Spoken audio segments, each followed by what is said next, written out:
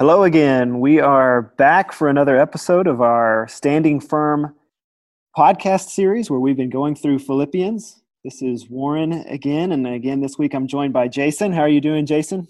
Hey, I'm doing pretty good. My daughter had her 15th birthday this week, and we had a different birthday experience than I think she's ever had, but she still had a lot of fun. She was a good sport, and I think we're going to do something a little more special when all this clears up, maybe in the summer. But that was a good time, and we're just kind of keeping busy and trying to stay sane in this crazy time.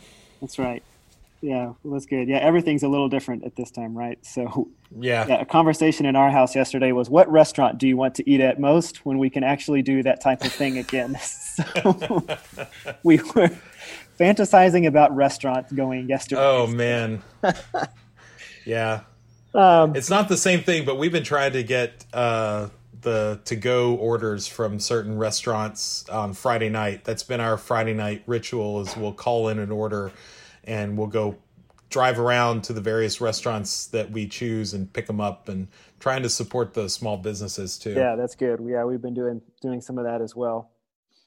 Okay, so today we are going to keep going in Philippians, and our text for this podcast at least is going to be Philippians 2:12 through 18. And I'm going to read that as we typically have been doing. I'm going to read that here in just a second.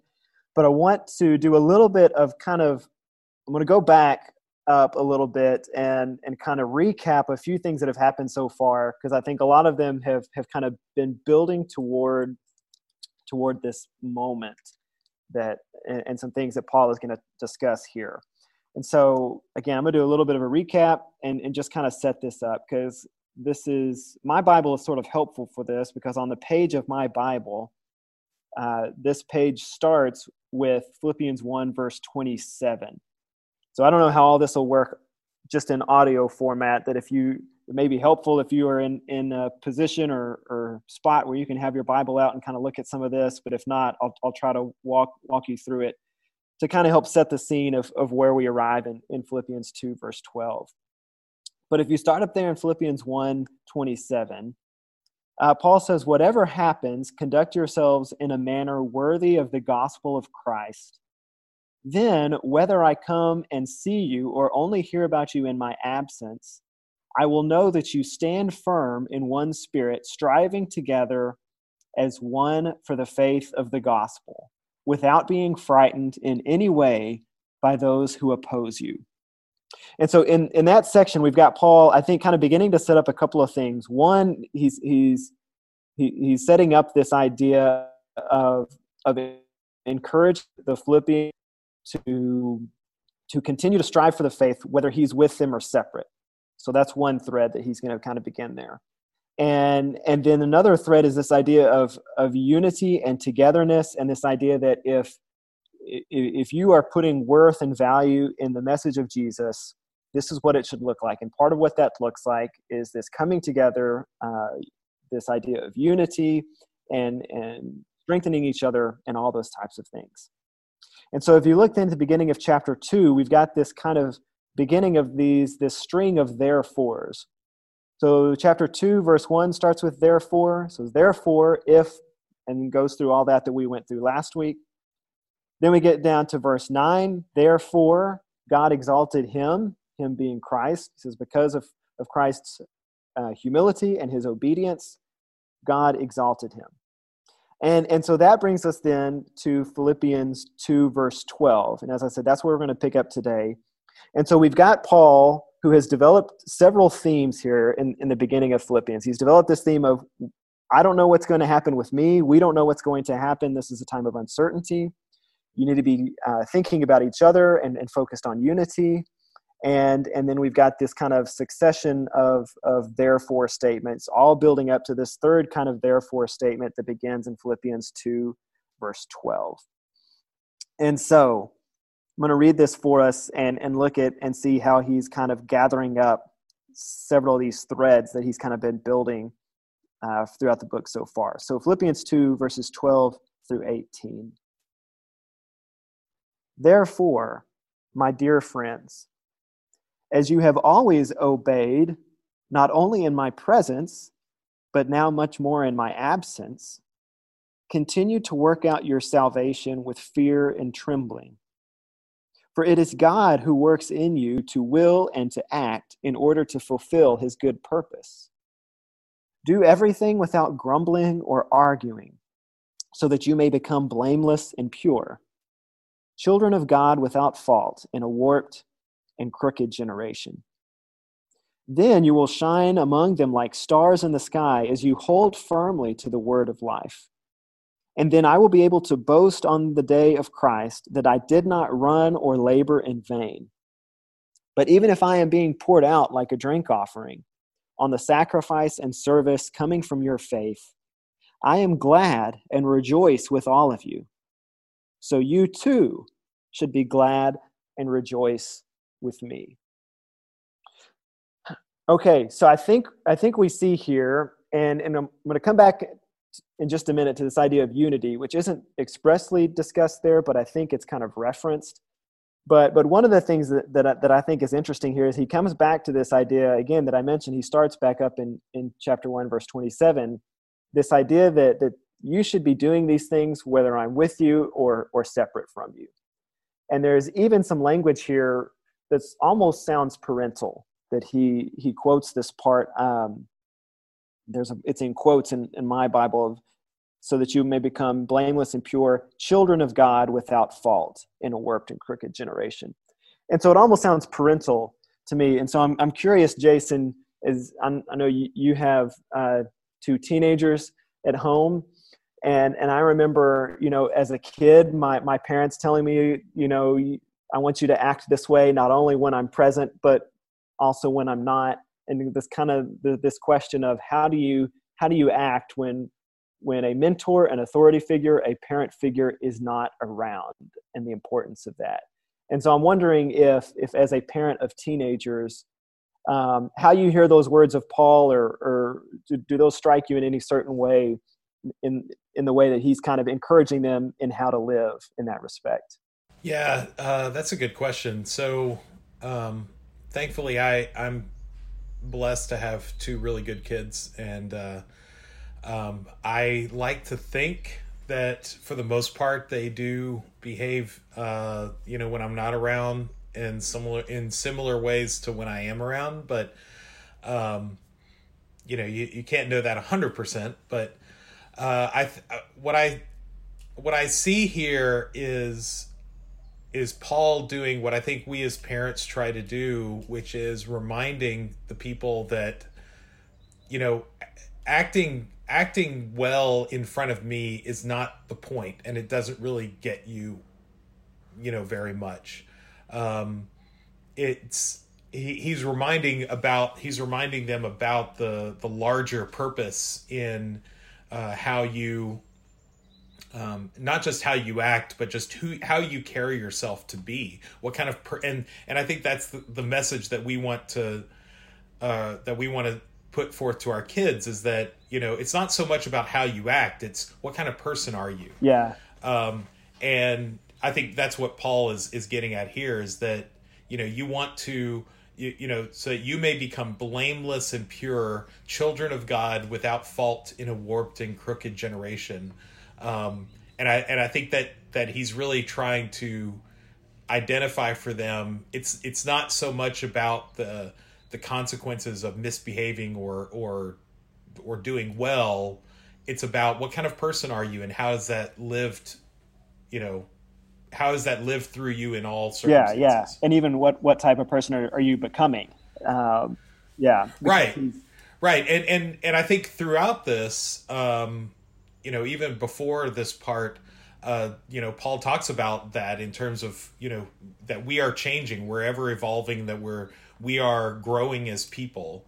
And so what direction you grow into is, I think it's highly indicated by, how we conduct ourselves in private, how we conduct ourselves when no one's looking. And I think that Paul is kind of calling the people he's writing to, and calling us to consider that as, primary thought. Yeah. Yeah. And I think that, I think to me, the idea of focusing on who it is that we are becoming, and again, we've used some of that language of what is the gospel producing within us, that idea that we are continually growing and becoming new, as we continue to grow and to strive, I think is important, because it carries with it this idea that none of us have arrived and none of us are doing this perfectly. Right. And the point is to continue striving and moving forward as we learn and grow and continue to work all of this out for ourselves, as Paul kind of references there. Yeah. Can I ask you a question real quick? Yeah. Verse 14 is one of those verses that I think it's easy for us to say, oh yeah, that's a great ideal, but give me a break. Do everything without grumbling or arguing. Well, first of all, grumbling is, that doesn't actually hurt anybody. So what's the problem with grumbling? Mm-hmm. And arguing? Well, what if the person that I'm interacting with is just wrong? Should I just let them be wrong? Should I not argue? And I have some thoughts about that, but I'm curious as to what you think about that verse and how, either what is Paul trying to say there in your mind, or how should we read that? Good question. To me, I think you hear some allusions there to the Israelites in the wilderness, and the extent to which, like, Moses is pulling them along, but they're doing so always grumbling and arguing and resisting it. And there's this constant, again, thread there of, Moses, why did you do this? You just brought us out here to die. Yeah. Yeah, where there are no graves in Egypt, so you had to bring us back here, and then there's no food. We had better food to eat in Egypt. And right. The whole time, it's like they can't ever recognize God's deliverance and grace and love, because all they can think about is what they don't have. And now they're looking back at Egypt as, man, things were better back there. And it's all just grumbling. And so to me, that's almost what I hear Paul saying there, is that, like, if you're helping other people, but you're grumbling and complaining all the time about what you have to be giving up in order to kind of be a religious person, right? Like, that's missed the point. Well, in the footnote in my Bible, what he says, so that you may become blameless and pure, children of God without fault in a warped and crooked generation. That children of God without fault in a warped and crooked generation is a direct quote from Deuteronomy 32:5. And so I think you're right that he is calling back to the Mosaic text, the time that Israel had, where they were, and I don't know if that's necessarily a specific allusion to their grumbling or something else, but he definitely seems to have, the Israelites in mind when he's saying that. Did you say you had thoughts there of what that might mean for us?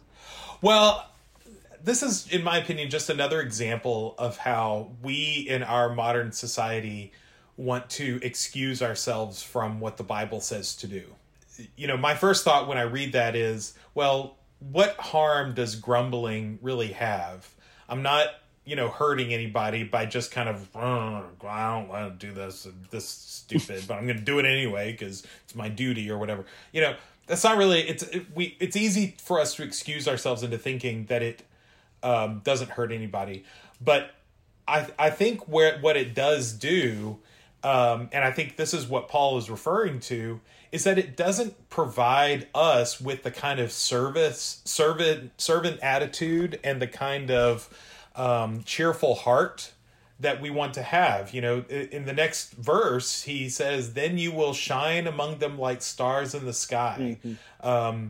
And he says, in verse 18, so you too should be glad and rejoice with me. So I kind of see 18 as being the counter argument to 14. And so is grumbling and arguing, does that actually hurt anybody? Well, in a practical sense, maybe not. But I think what he's saying is that there is a spiritual cost to that. And that cost is a cost to ourselves, as much as it is to the people around us. And I mean, think about, like, how joyful is it to be around people who are always grumbling and arguing? Right. Even if on a practical level, it's not hurting anybody. It just is not part of being in a spirit-filled community. You know, it's not part of being in a spirit-filled and joyful and thankful community that is thankful for the salvation of Jesus Christ, that is thankful and appreciative and joyful about the new life that we have in Christ. There's nothing good that comes from that. Right. So that's kind of what I see.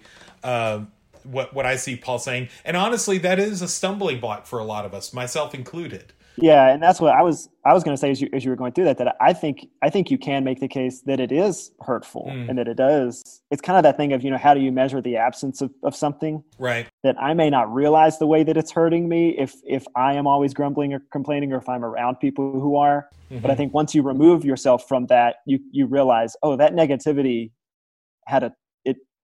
there was a cost for that. Yeah, absolutely. And that pursuing another life is going to be more spirit-filled and joy-filled, and that there is an emotional, a physical, a spiritual cost and toll that comes from constant grumbling and arguing. Yeah, and we've all been around people who it just feels like they just live in a constant negative state, where if there's something to complain about, they'll complain about it. And that's a difficult place to be. Yeah, and I think that becomes infectious, just like positivity does. Mm-hmm. And we end up kind of getting pulled into the negativity a lot of times. Yeah. And I hadn't really thought about it until you asked that, but I do think there's a connection there between 14 and 18. That I think another connection there is, I think a lot of times we like to use our martyrdom, quote unquote, as kind of justification for complaining, basically. Yeah. Here's what I had to go through for someone else. And so I'm going to tell you about it, or I'm going to post it on Facebook, or I'm going to tweet about it, so you can see what I am having to sacrifice or put up with or go through for the sake of service or someone else. Yeah. And so we kind of use our own martyrdom in a very watered down state of martyrdom.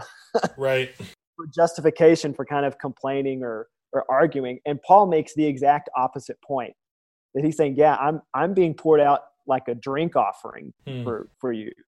But I'm doing it with joy and rejoicing, and I want you to do the same thing. And so he's taking the complete opposite approach to that, basically. So, I mean, and the reality is that life has struggles. Everybody has some degree of struggle. Some people have greater struggles than others, and some people have greater struggles for their faith than other people do. And I think what he's saying here, kind of flies in the face of playing that comparative game. And that's why he says, and again, he's writing this from prison, so I think he has some authority to say this. Do everything without grumbling and arguing, and then later, so you too should be glad and rejoice with me. And again, I think there's a direct connection between that and our current circumstances, that there are opportunities every day to grumble and complain. Yeah. There are opportunities every day to rejoice and be glad. And so which choice am I going to make every day? It's a choice I have to make every day. Am I going to look for reasons to grumble and complain today because I'm going to be able to find them? Oh yeah. Or am I going to look for reasons to rejoice and be glad? Right. There's also this theme I think I see here about almost responsibility, to kind of come back to part of what we were kind of getting at earlier, because it's another weird verse in here that there's been a lot of thought about, is, where he says, continue to work out your salvation with fear and trembling, for it is God who works in you to will and to act in order to fulfill his good purpose.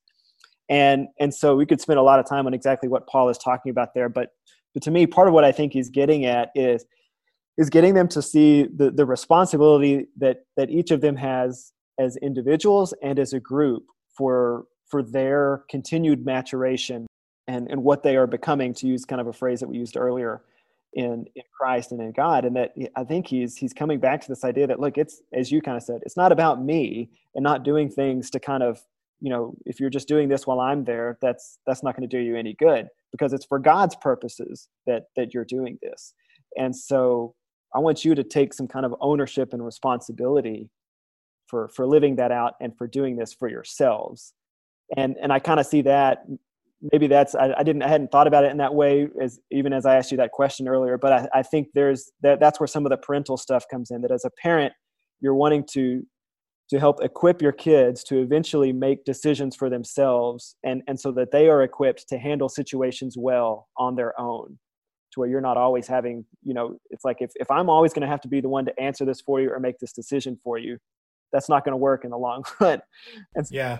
Well, and that's why ultimately, and this kind of gets into just, parenting theory, but ultimately the whole reward punishment rationale for behavior eventually falls flat. That can work well when kids are really young, and it can work okay for older kids, but eventually there does need to become a different drive and different motivator for that. And I think that's what Paul is encouraging us to find. And then finally, I think, I said at the beginning, there's this thread of unity that he's working throughout the beginning of Philippians. And I don't think it's directly discussed here, but I do think he comes back to it, and he's continuing to bring it up, because there's continued communal language of to be children of God, that you would shine like stars in the sky. And you think about just the plurality of stars when we look in the sky. And there's this continued language of togetherness and what is being produced within you together as a community and as a group and as a church. And it's a thought and a question I've been thinking of in this kind of season, and it's one that I don't think we're going to necessarily have an answer to today. But I think this season may cause us to think about, maybe in deeper ways, what does Christian community really look like, and what is unity that we have in Christ? And maybe this time when we have been forced to kind of spend time apart from each other physically, does that cause us to think about that maybe in new ways? Do I come to think about Christian community and Christian unity in new ways based on everything that we're going through at present? Yeah, I don't see any way that this well, first of all, I don't know, I don't have an answer to that question, but I don't see how what we're going through right now could have anything other than some kind of an impact. I don't either. I think for me, what it does is it demonstrates that simply showing up to church on Sunday morning probably isn't enough to create that unity and community. Whereas I think sometimes we might excuse ourselves in thinking that. I think that my hope is that when we come out of this, that there will be more of an effort to really connect with people on a personal level, to allow ourselves to be vulnerable with each other, to allow ourselves to have an emotional and spiritual intimacy with each other that now I think we're realizing we lack to some degree. And so my hope is that will be the effect that this has on our unity and community, is that it'll become deeper, which is scary, and it opens us up perhaps to hurt, but it also opens us up to the kind of unity that Jesus Christ wants for us, and that I think Paul is writing about, not just in Philippians, but in a number of his letters. So that's kind of where I hope we're going. Now, whether or not we get there, I mean, we're still in the midst of this, so who knows? But that's where I hope this will go. Yeah, that's good, because I think, we can sometimes trick ourselves into thinking that community looks like just kind of showing up. Mm-hmm. And there's more investment required to be truly connected. Well, and honestly, I think sometimes we don't realize what we should be looking for in a church community. I think a lot of times that comes down to, okay, when I am looking for a church community to be a part of, what am I looking for? Well, do they have the right kind of programs that I want for my kids? Do they have do I like the worship? Do I like the preaching style? Do I, do they seem like they are welcoming people? And all of those things are really good. And I'm not saying that those shouldn't be factors, but when Carrie and I have moved and started looking for a new church home where we lived, we've had the most success in finding a good church home when we looked for where do we feel most accepted as family. Yeah.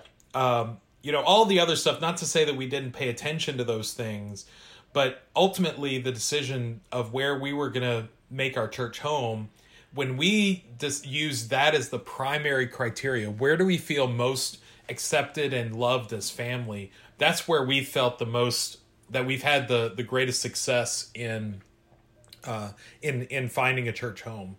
And I hope that this, maybe inspires other people to use similar criteria, at whatever point that they may be looking for a church home. And I know that's what we feel at Divine, and I know it's what draws a lot of people to us as well.